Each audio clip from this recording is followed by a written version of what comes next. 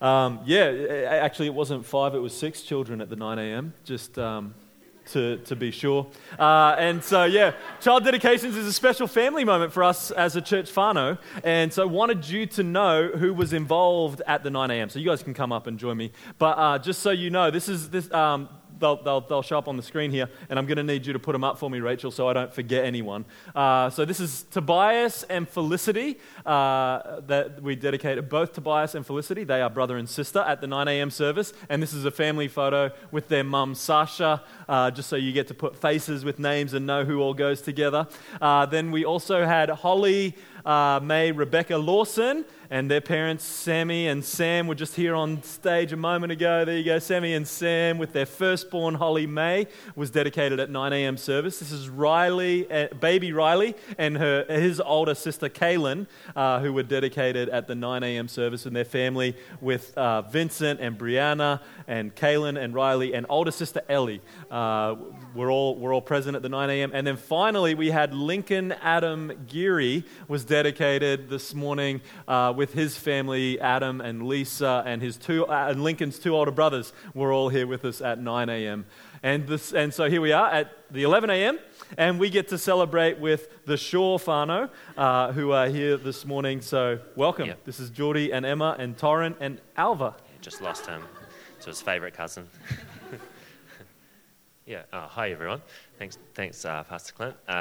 So I'm Geordie, the fourth of the Shaw siblings. Well, second eldest, but the last ones to join. Fashionably late. And this is my wife Emma.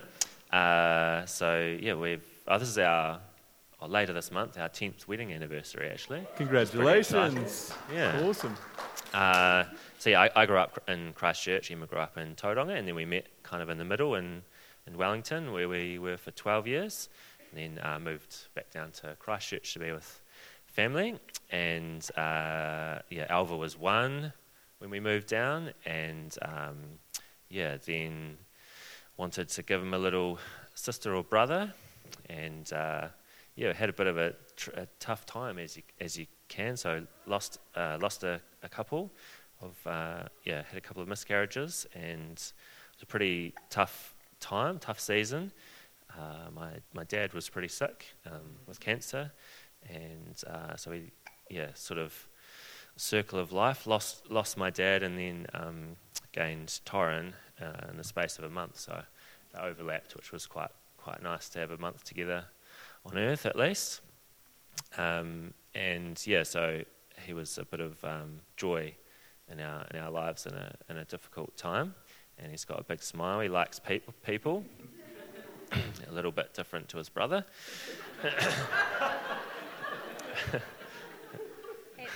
At the moment, yeah.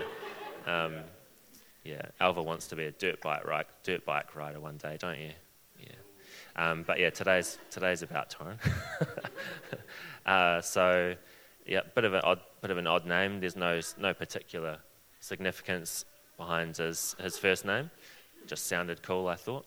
And after you call your first kid Alva, you kind of have to can't go back to Matthew, Mark, Luke, John. So just carried on. So sorry for your weird name, mate. But if you haven't met me, that's just my humour.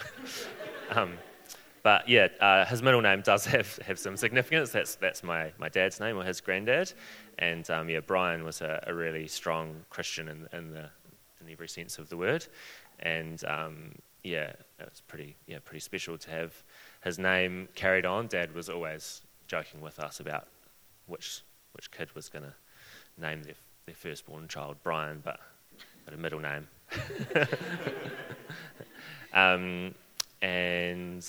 So he's how old now? 6 months, nearly 7.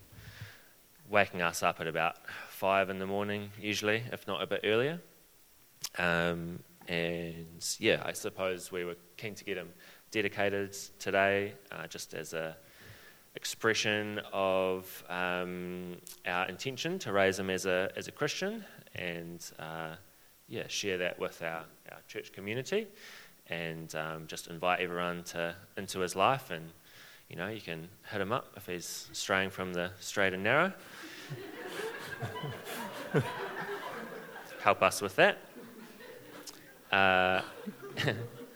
And the scripture that we have to share is from Ephesians, which was also one of Dad's or Brian's favourite scriptures. So Ephesians 2, verses 8 to 10. For by grace you have been saved through faith, and this is not your own doing, it is the gift of God, not a result of works, so that no one may boast. For we are his workmanship, created in Christ Jesus for good works, which God prepared beforehand, that we should walk in them. Beautiful. Amen. Thank you. Friends, special moment in the life of a church where parents come and dedicate their child to God, and as Geordie's just mentioned, it's an act of commitment on their part to not only raise Torrin and Alva to know Jesus' love for them, but also to be nurtured in a faith family. So I'm going to offer a word of prayer, and then I'll kind of pose some questions to Geordie and Emma to respond to, and then there'll be a charge that I'll issue to us, the wider church whānau and community of faith in which Torrin will grow up, and I'll invite you to respond. It's kind of, I'll call and you respond, and follow along on the screen with that in just a few moments. But why don't we pray together as we begin? Lord, we do thank you for your presence here among us and for the incredible gift of children that you entrust to us. God, in particular, we thank you for the life of Torrin, and we just give thanks and rejoice with Geordie and Emma and the wider Shore whānau this morning. Eternal God, like a mother who comforts her children, you sustain, nurture, and strengthen us. Loving God, like a father who cares for his children, you look upon us with compassion and goodness. We give thanks for the life you have given Torrin and for the joy which has come to Geordie and Emma and their wider whānau. Confirm with them their joy by a lively awareness of the Holy Spirit, and give them calm strength and patient wisdom as they seek to encourage Torrin to love and serve our Lord Jesus Christ. We all pray together. Amen. Amen. So, Geordie and Emma, do you confess your sins before God and turn from all evil influences? There you go, you can see it up there. We confess our sins and turn always to God. And do you believe in God, the Creator, maker of all things? We believe and trust in God, and so we will teach Torrin. And do you believe in Jesus Christ, Redeemer of the world? We believe and trust Jesus as our Saviour, and so we will teach Torrin. And do you believe in the Holy Spirit, giver of life and blessing? We believe and trust in the Holy Spirit, and through God's grace we will teach Torrin to serve the Lord all the days of his life. His life. That's interesting. I challenge you, the people of this congregation, to maintain the life of worship and service, that Torrin and all the children among you may grow in the grace of the Lord Jesus Christ and the knowledge and love of God. With God's help, we will live our life as a loving community in Christ, nurturing one another in faith, upholding one another in prayer, and encouraging one another in service. We pray for and bless Torrin and the Shore whānau today. And Torrin, Brian Shaw, it is my privilege to anoint you in the ancient tradition of the church and to dedicate you in the name of the Father and the Son and the Holy Spirit. Grow in Christian faith, for Christ died for you, buddy. And we look forward one day to your baptism. Bless you, Torrin. And friends, I invite you all to join me in offering a blessing over Torrin and the Shore whānau from Numbers chapter 6. It'll be on the screen. And why don't we do this together, if you're comfortable, extending a hand as a sign of blessing to them today. May the Lord bless you and keep you. The Lord make his face to shine upon you and be gracious unto you. The Lord lift up his countenance upon you and give you peace. Amen. Amen. We'd love to give you a wee gift. Here's Joe and Kiara from Joe leads our children's ministries here at the Well, and just a wee gift that we'd love to give to you this morning. Thanks for your help, Kiara. Awesome. Thank you so Beautiful. There we go. Let's celebrate together, shall we? Amen. Thank you.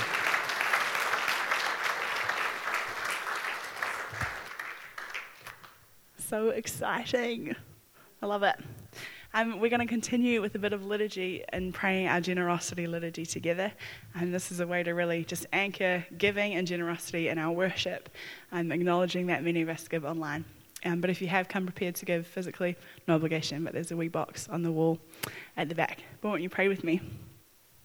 Heavenly Father, everything in all of creation belongs to you. There is nothing that we have that you have not given to us. We praise you and thank you for your generosity and grace. As followers of Jesus, you have called us to reflect your selfless nature. Help us to increase in compassion for those around us, seeing their needs and responding with your love, kindness, and provision. Help us to be good stewards of the gifts you have blessed us with. Today we offer ourselves and our resources to be used for your glory and in the service of your kingdom. Amen. Amen. Such good words. A couple of quick fire pānui as we move through on the screens. You'll see we've got a kids outreach event, a men's breakfast, and a connection point coming up. So click on the website to register and find out more about that next weekend. But we also have Alpha coming up. Is Jenny? Hey! Jenny's going to share a ripper of a testimony. It's going to be good.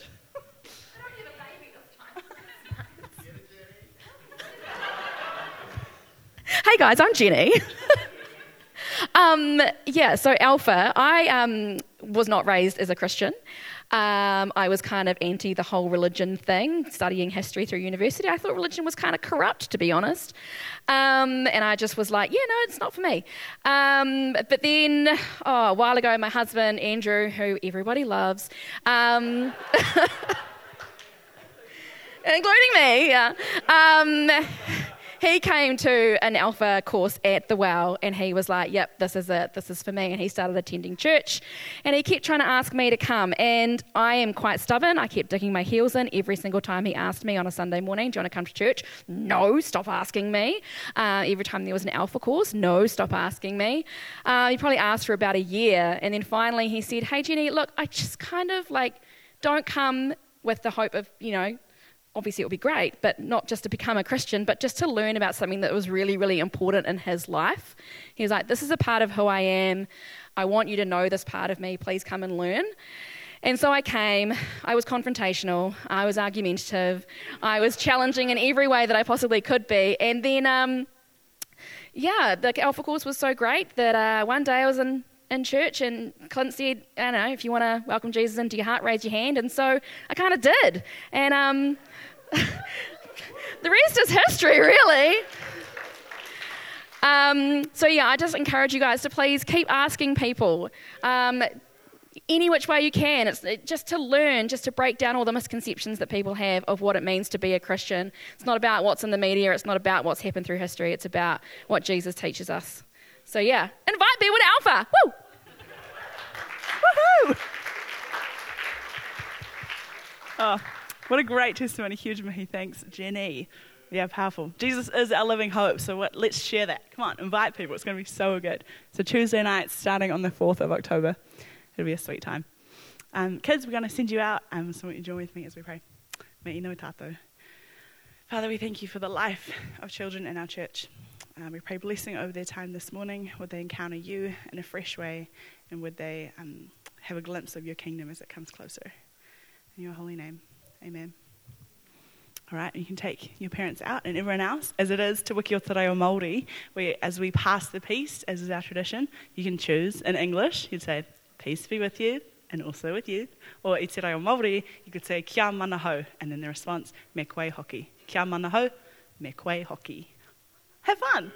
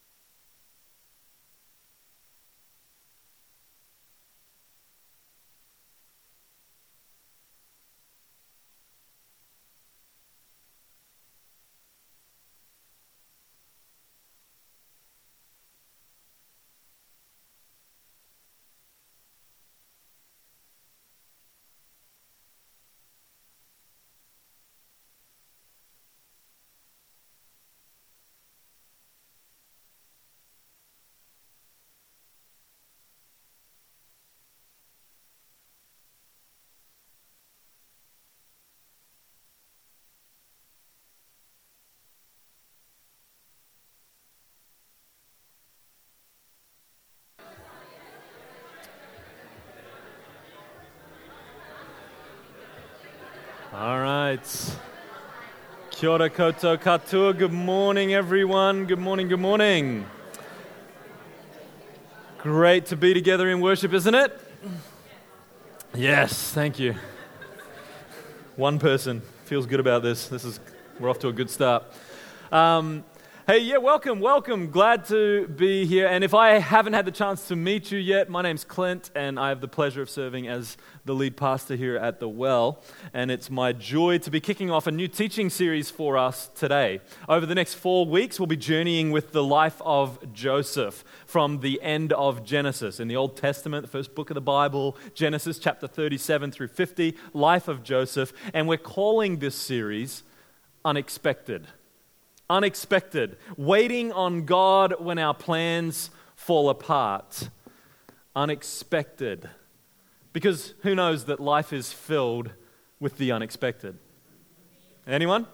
Right? Life is filled with the unexpected. I just got back yesterday from a week in Portland, Oregon, where I got to travel with a group of other pastors from around the country, and we went to a conference, and it was phenomenal, amazing week. But Portland is one of those places where you encounter the unexpected all the time. You know, whenever you're walking down the street, it's one of it's a bit of a wild place at times. And the last night that we were in Portland before we left, we actually went along to a concert. See, we'd been in town for a week, and one of the first days that we were there, my good friend Sam Martin recognized a name on a billboard saying, "Hey, David Ramirez is playing at Mississippi Studios," which just happened to be 2 blocks from the Airbnb where we were staying. And so David Ramirez, he's a folk kind of singer. I'm not huge into folk, but didn't want Sam to go on his own, so we all went along and had a good time. I love going to live music, and you can imagine, Portland, we're in a small venue, the music's loud, lots of people there, and all this kind of thing, right? And as I looked around, I like observing people when you're at a show. Anyone else do this? Is it just me? But like down in the front corner, like if you imagine down here, there's a guy who is just like classic Portland, right? You can picture this, right? He's got the long curly hair just past his shoulders. He's got a bright yellow t-shirt on. He's wearing brown cargo shorts and socks with sandals. Like classic Portland look. If anyone knows anything about Portland, like he just looks the part, and he is going hard out. He's clearly a big fan of David Ramirez, maybe even bigger than Sam, and he was going hard out, like dancing all over the place, like just into it, fully into it. No one could get anywhere close to him because he'd just mapped out his space in the front corner there and was owning all of that space. You know what I mean? You've seen this, right, at a show? You've seen this. And so I kind of like was watching this playing out and going, I'm in Portland. That's not that unexpected, right? It's kind of what you'd expect. He's playing the part. He fits the scene.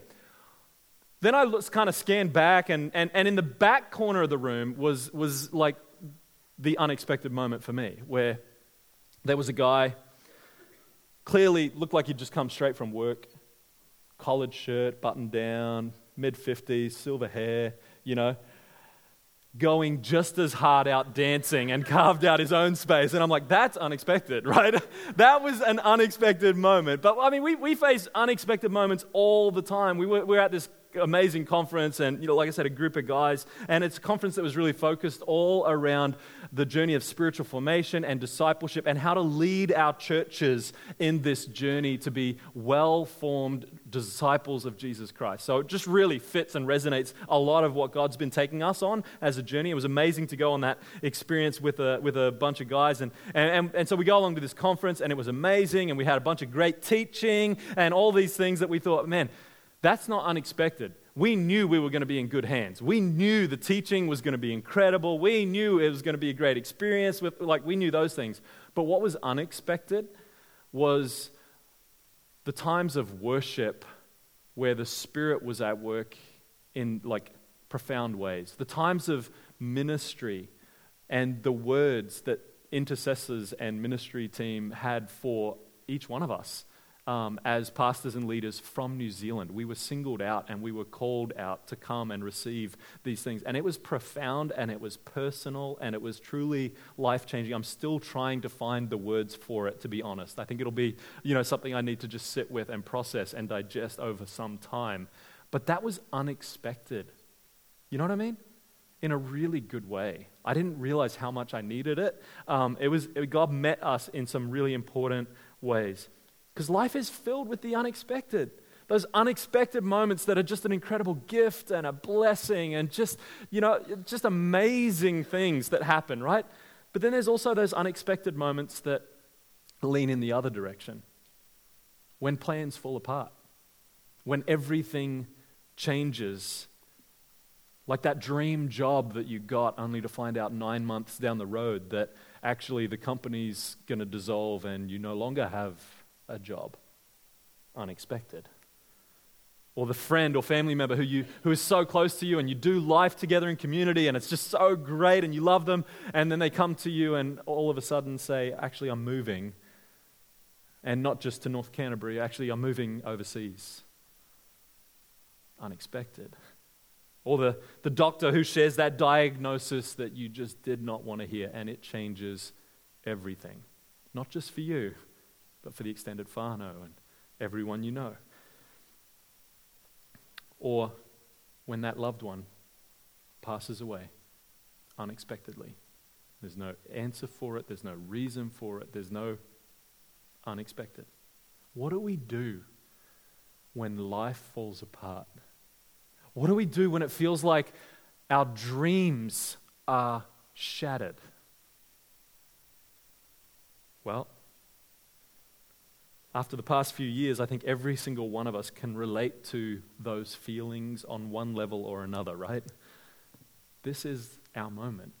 This is the context in which we find ourselves.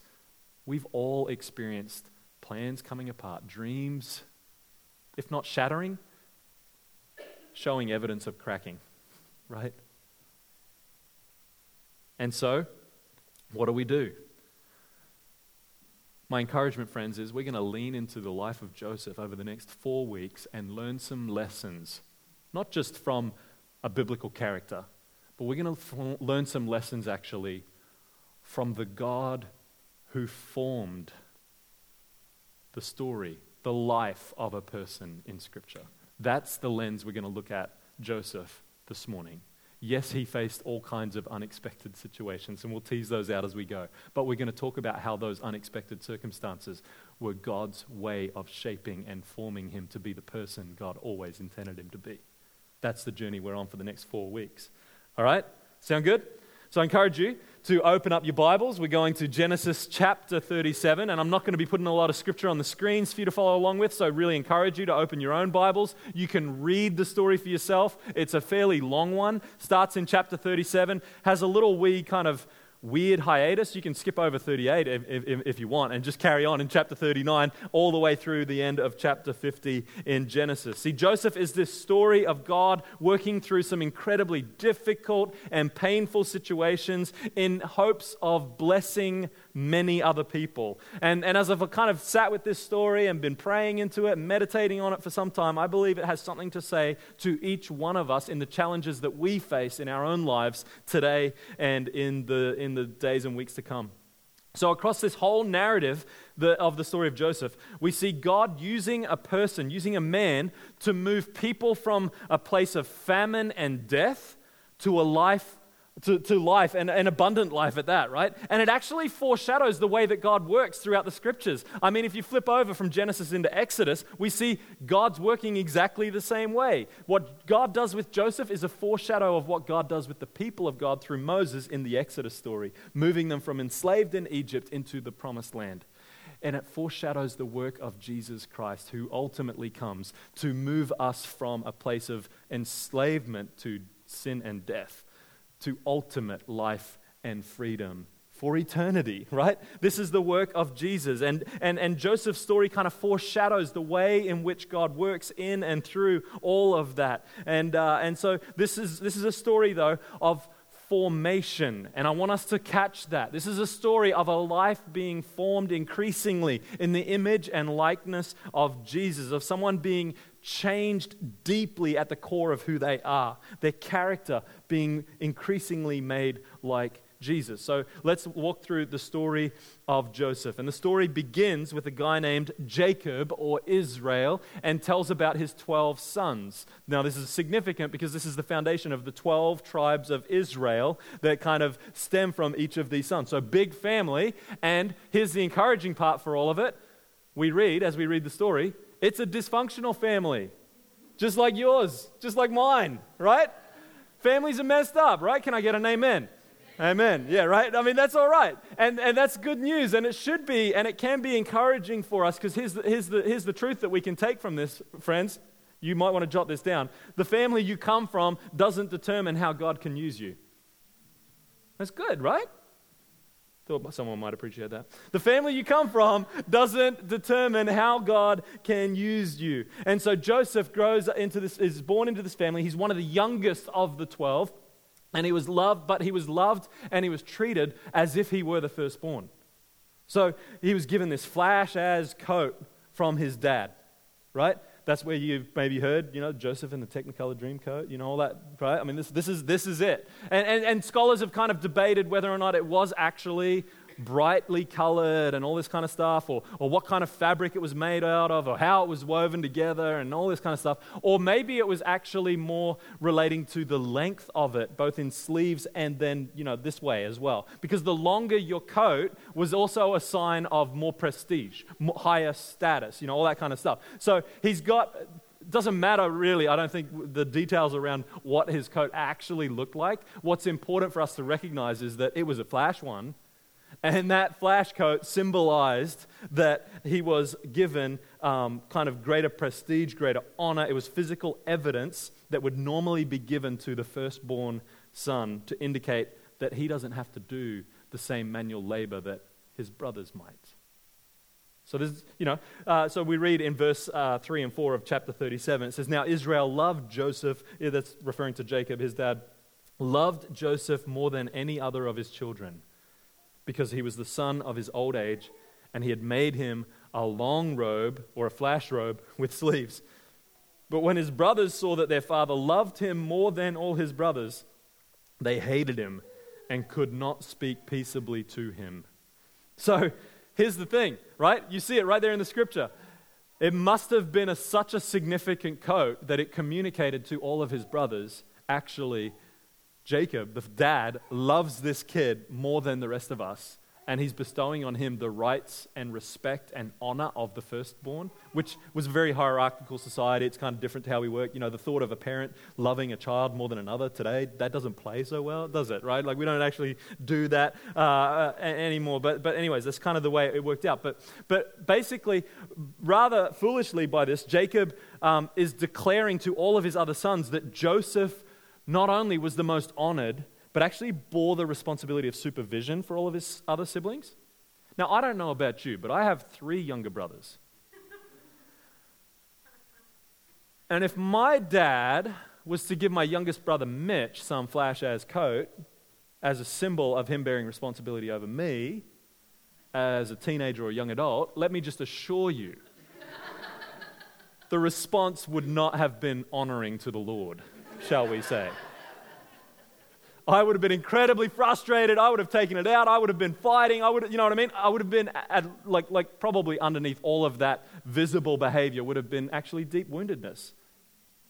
Would have actually been probably, for sure, jealousy. I can assure you. Yeah, I would have been jealous, no doubt. There would have been deep wounds. Guaranteed. And there's this huge amount of dysfunction basically playing out in Joseph's family, but God had not yet begun to shape Joseph's character. And so Joseph, I think, finds himself in this state of being prideful and maybe a mixture of like pride and naivety. You know what I'm saying? Like, that actually shaped his response and informed his words and his actions a little bit more. And if we're not careful, friends, the same can be true for us, can't it? That pride and naivety will inform our words and our actions in place of godly character. I didn't hear an amen to that one. Like, maybe that's for someone. Hey, actually, I know that's true for me too often, right? Pride or naivety shapes me more than the character of God. And so when Joseph received some dreams from God, and dreams was a common way that God would reveal himself and reveal his plan and his desires to people, still to this day, it's not just a biblical thing, it actually shows up today. It's still one of the ways that God reveals himself to people in our age, in our time. This is one of the ways that God works, right? And so, God gave Joseph these dreams that were symbolic about, wheat bowing down to him, and the sun and the moon and the sun, moon, and stars bowing down to him. And therefore, and Joseph, I think, because of his pride and because of his naivety and because he hadn't yet been fully formed and well discipled, I think he probably misunderstood what those dreams were about. That he thought actually they were all about him, right? That he was going to be raised up, and it was all centered on him, and everyone was going to bow down to him. And when in actual fact, God's plan was that it was never about him. It was about what God was wanting to do through him for the sake of others. That was always God's intent.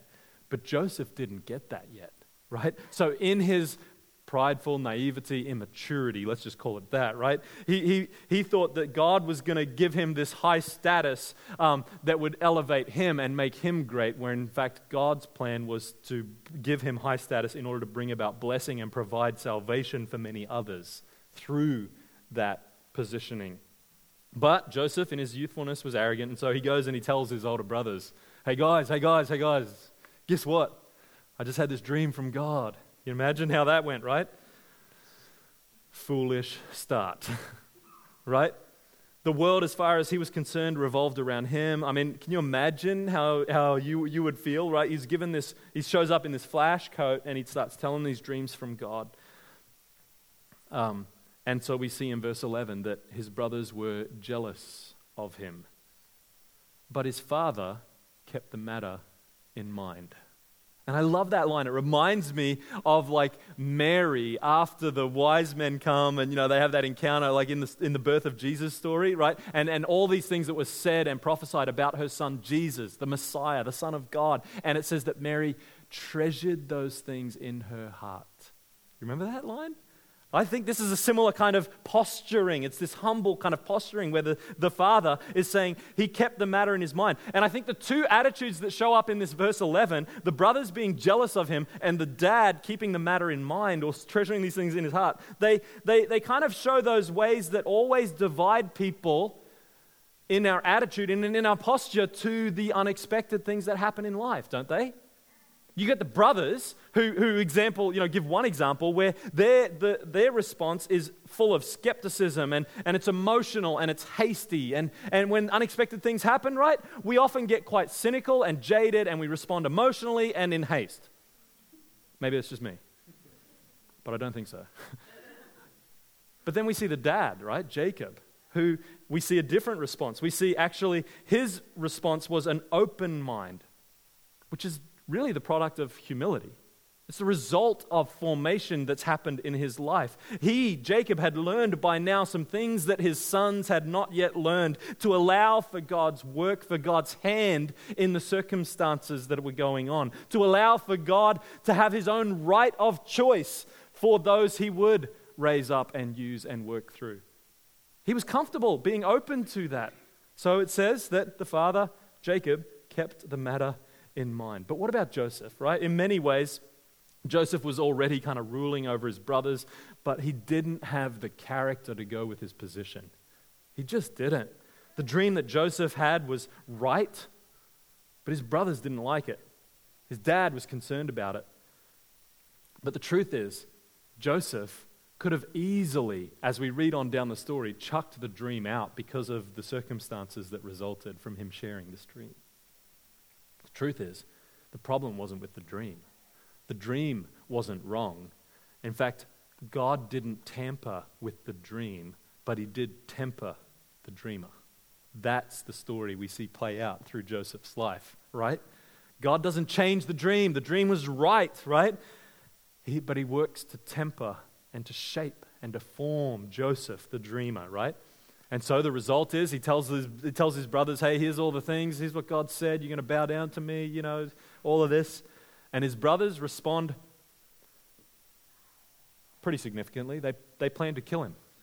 They come up with a plan. Literally, it's I didn't write it. It's in the Bible. You can read it for yourselves, right? They plan to kill their brother Joseph out of jealousy.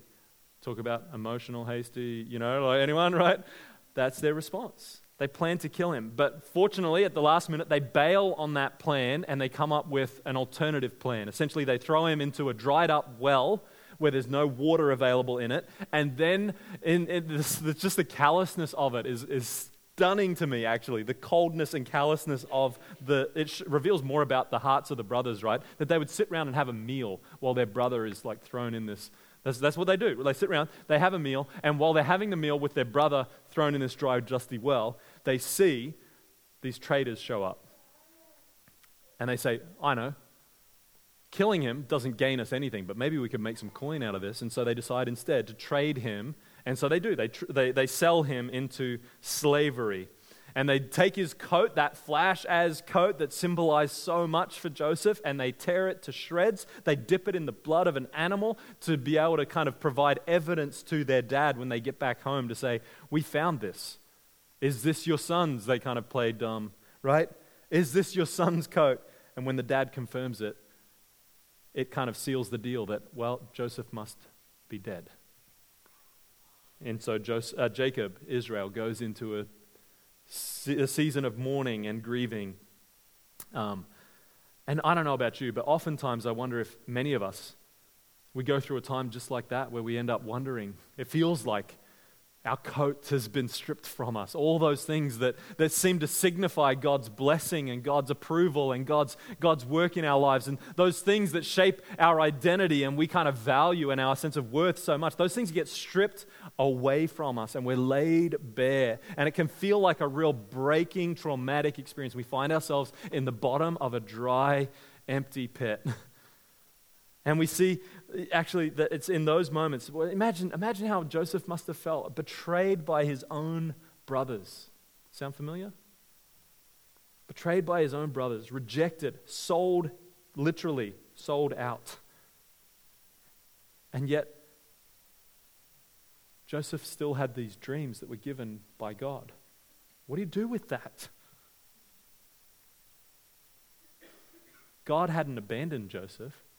He didn't leave him to be. The dreams, they weren't thrown out on the scrap heap. And in fact, God was incredibly close, present, and active in Joseph's life. I got to believe it. It's the only way to make sense of the story as we read on. Because God was changing Joseph through these horrendous and horrible circumstances so that he might be more powerfully used by God for God's purposes down the track. God was at work in that moment. Andy Stanley once was teaching on the story of John the Baptist, who was not thrown into a pit, but thrown into prison and was awaiting to be beheaded, essentially. And he says that your personal circumstances do not necessarily coincide with how God feels about you.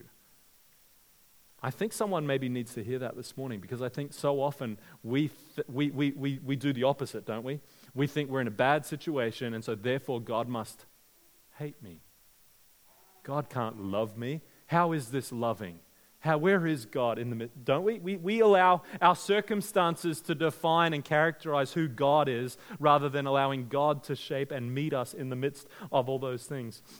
And this story of Joseph begins one of the great stories where we see everywhere in Scripture that God reveals himself and he gives to people like you and I a dream or a vision for our lives, for what he might do through us. But then out of that dream or vision, there comes a season of waiting, a season of forming, a season that comes after the reveal, and where God takes us on a journey to shape our character and shape and mold us and break some things off of us that aren't going to help us in the future, and where we learn humility, where we learn to become humble servants that give God the glory and remain humble. Think about the story of Abraham. Think about Moses and David and Isaiah and Jesus. Each and every one of them and many more were shaped and formed in the wilderness seasons of life. There's always, it seems, so often it seems like there's a lag between the anointing of God for a specific task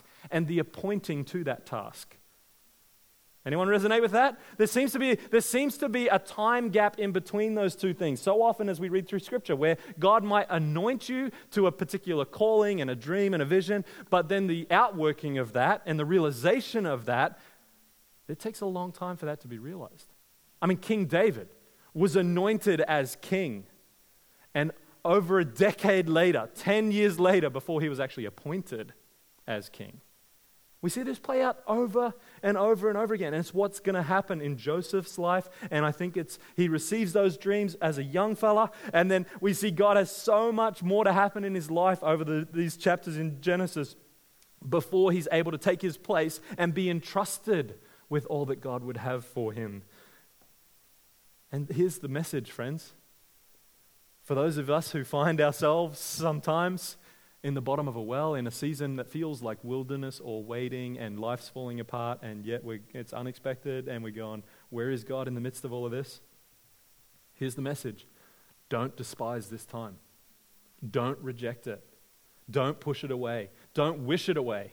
Don't withdraw from it, but lean into it. This is the most important time. This is the time where God will do his deepest work. And if we reject it and we push against it, it's likely he'll only keep you there longer. It's an encouraging word, isn't it?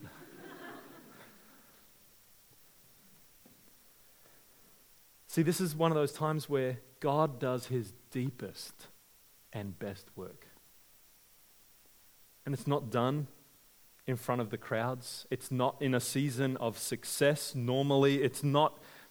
It's done in the secret place, in the hiddenness, in the desert place, in that place of brokenness and heartache.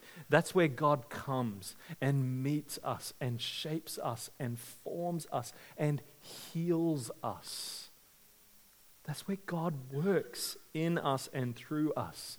And so the key message for us this morning, I think, is that, God's work in this moment in Joseph's life is just the beginning. And we see a lot more to come over the next few weeks within this young man, where God is mining something deep inside of Joseph, bringing out his character through trials, through temptations, through adversity, through all of this plays out in Joseph's life over a number of years.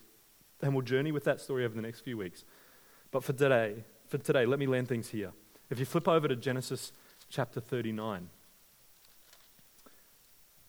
Like I said, Joseph's been betrayed by his brothers, sold into slavery. And then we pick up in chapter 39, verse 1. It says, and they take him down to Egypt. It says, now Joseph had been taken down to Egypt. Potiphar, an Egyptian who was one of Pharaoh's officials, the captain of the guard, bought him from the Ishmaelites who had taken him there. Verse 2. If you underline anything in your Bibles, this is worth underlining. The Lord was with Joseph. The Lord was with Joseph. Betrayed, rejected, sold into slavery, moved across the world to a whole other country,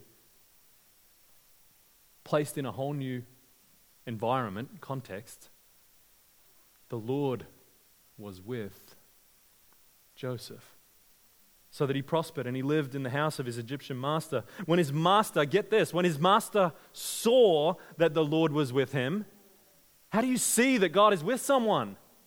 But you can tell, right? You can tell, you know it. When Potiphar, this Egyptian who did not know of God, saw that God was with Joseph, and the Lord gave him success in everything he did, Joseph found favor in his eyes and became his attendant. Potiphar put him in charge of the household and entrusted to his care everything he owned. From this time, he put him in charge of his household and all that he owned. The Lord blessed the household of the Egyptian because of Joseph.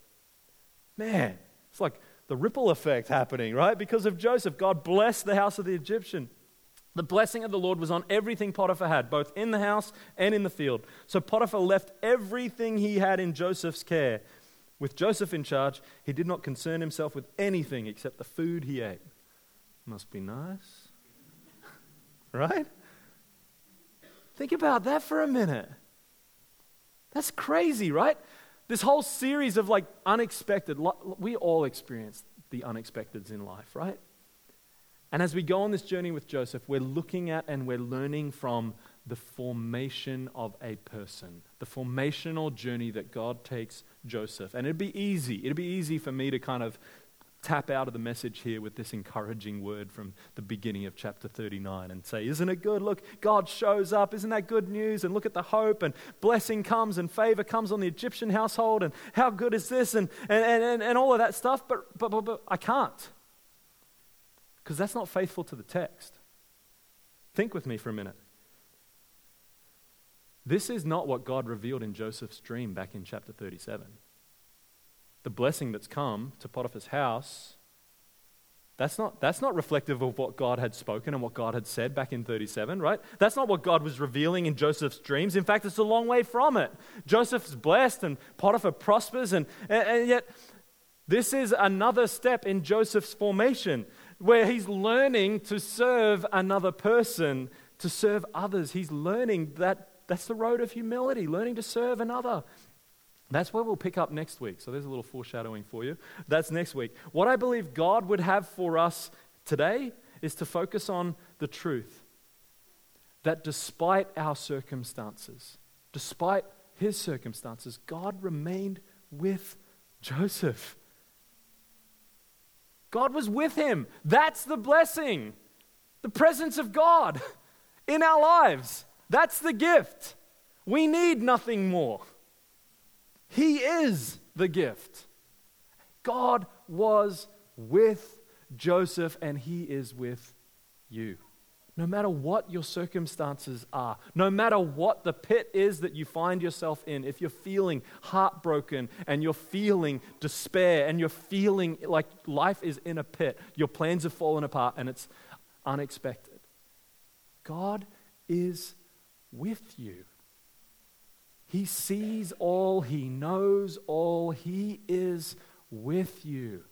Do you know that? Are you aware of his presence? Are you cooperating with his presence? Or are you emotional, hasty, resisting, withdrawing, blaming? See, I think this is what God would have to say to each one of us, that our circumstances do not characterize the presence of God. They are simply the context in which we experience the presence of God. So let's not waste it. Our circumstances are the place where God wants to meet every one of us. So that's the implication. If whatever it is that we're facing in life, whether it be good, unexpected, or bad, unexpected, that this is where God wants to meet you, to be with you, to work in and through you. That's what God wants to do. That's the context of formation, right? We can't just hold out and wait for some better turn of events, because that's not where God does his deepest and best work. Instead, let's be those who are open and humbly open, like Jacob, and say, okay, God, what is up here? What are you doing? And let's cooperate with his desire to form and shape you. Look, I don't know the exact specifics of your situation or the specific things that God might want to do in your life in those moments. But I can guarantee you, I know one thing is for sure, that what he wants to do in your situation is make you more like him. So it's going to be something on that trajectory. That's what I feel really assured of, that whatever you're facing, that's what God wants to do. So maybe the invitation to each one of us is to let's be open and humble and receptive to whatever it is that God might say. Let's partner with him and allow him to do that shaping work. Let's cooperate, not resist. Let's embrace, not withdraw. Let's be those who look for and dig for the work and presence of God in our lives, no matter what we're facing, even when it feels hard, even when it feels difficult, even in the unexpected, when plans fall apart. And like Joseph, maybe this morning you feel betrayed and enslaved and overlooked and abandoned. But remember, your circumstances and even those feelings don't characterize the presence of God. They're simply the context in which you can experience the presence of God. So don't resist, don't delay, embrace the moment for what it is. And I don't want to give just a charge and a challenge like that without something to do, because I think we actually need to embody truth and live into it in order for us to realize the ways in which God's doing that. And so I'd encourage you to do two things. Over the next 4 weeks, let's be people who read the story of Joseph in our Bibles regularly. Chapter 37 through 50. You can skip over 38. It's a weird... There's ways in which it's connected, but it's somewhat unhelpful. So 37, 39 through 50, Genesis, over the next 4 weeks, spend some time there. And read it through the lens of formation. Read it through the lens, not just of what we can learn from Joseph, but let's read it specifically through the ways in which God is at work. What are the lessons we can learn from God as we see him shape and form the life of Joseph? Does that make sense? Here's the second thing I'd invite you to in terms of a practice to embody this. If we want to be people who truly are open to and receptive to the work of God in whatever circumstance we find ourselves in, I want to invite you to a daily prayer practice for the next 7 days. Do this, all right? It's not going to be, don't worry. I know we talk about pray, bless, notice, rest. Are some of our rhythms of life around here. Pray, bless, notice, rest. Pray every day. I'm hoping that a number of us do this regularly, right? But that we would pray every day and morning and night. Here's the invitation over these next 7 days to be responsive to this message this morning. Is in the morning and in the evening. Take 5 to 10 minutes. This is all it'll be. So in the morning, before you start your day, and in the evening, before you go to sleep at night, take 5 or 10 minutes and pray these prayers. In the morning, pray a prayer of just coming to God, approaching God, acknowledging this day is a gift given from you. Acknowledge the pain or the hurt or the despair, whatever the circumstance is. Acknowledge that. Name that in the presence of God. Acknowledge that thing, whether it's painful, whether it's hurt, whatever the unexpected thing is, acknowledge that. And then offer prayers of surrender and trust. Say, God, I surrender to the shaping and forming work that you are involved in my life this day. I trust that you are, even if I can't see it, I trust that you are working. And then ask God to make you more attuned, make you more aware. As this day goes forward, Lord, will you make me more aware of your presence with me? Make me more aware of the things that you are doing inside of me. Make me more aware of the circumstances that are shaping me and forming me so that I might cooperate and not resist the work of grace in my life. And then sit in silence for at least 2 minutes and see what God might say. You can do that in, like I said, 5 to 10 minutes. Start your day that way. And then at the end of the day, again, 5 to 10 minutes. Real similar kind of flow, but one slight tweak. Approach God. God, I recognize you've been with me today. You may need to practice some confession. You know, if you go, there's some ways that I was not honorable to you today, Lord. I confess those to you. Forgive me. Receive the forgiveness. And then surrender again. Lord, as I go to sleep tonight, I surrender to your work inside of me. Like I often pray as I'm going to bed, Lord, minister to me as I sleep. Do things. Bring your grace alive inside of me while I'm not even conscious. I know you can do it. Sort me out while I'm asleep. Bypass my mind. Might be needed, right? And then practice reflective awareness as you think back on the day, on different moments or conversations or experiences throughout the day. Just reflect back on those and ask God to make you aware of how he was at work in those things, in those conversations, in those moments, in those situations. How was God working through you, bringing grace, meeting you in those things?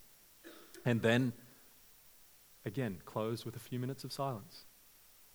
See what God might say. 5, 10 minutes. That's all it takes at the end of the day.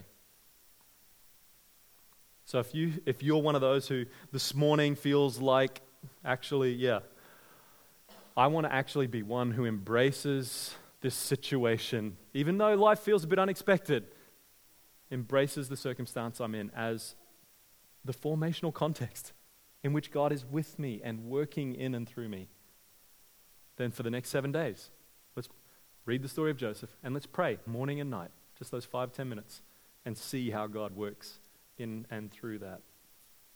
Because life is filled with the unexpected, isn't it? Our plans often fall apart. And this doesn't mean that God has abandoned you or left you. In fact, as we've seen this morning, it's often the opposite. That he's with us. He's nearer than we think.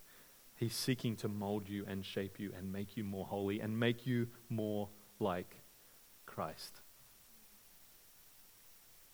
So I'd like to invite the team to come, and they're going to lead us in a time of worship as we close. But I wanted to, as we close this morning, I think it's important to respond. Anytime the work of God is going on inside someone's life, and I just have a sense this morning that actually there's probably some things that God's saying and doing inside of some people's hearts and lives this morning. And so I want to give an opportunity for a time of response and prayer. And so I'm going to pray a simple prayer in a moment, just inviting the Holy Spirit to come and welcome, and we just attend to his presence with us this morning. So, and there's a few things that God kind of burdened me with this morning. Three kinds of people, I think, in particular, that God wants to meet in a unique way, and I'll share those in a few moments. But as we come to this time, why don't you stand with me? Let's stand together.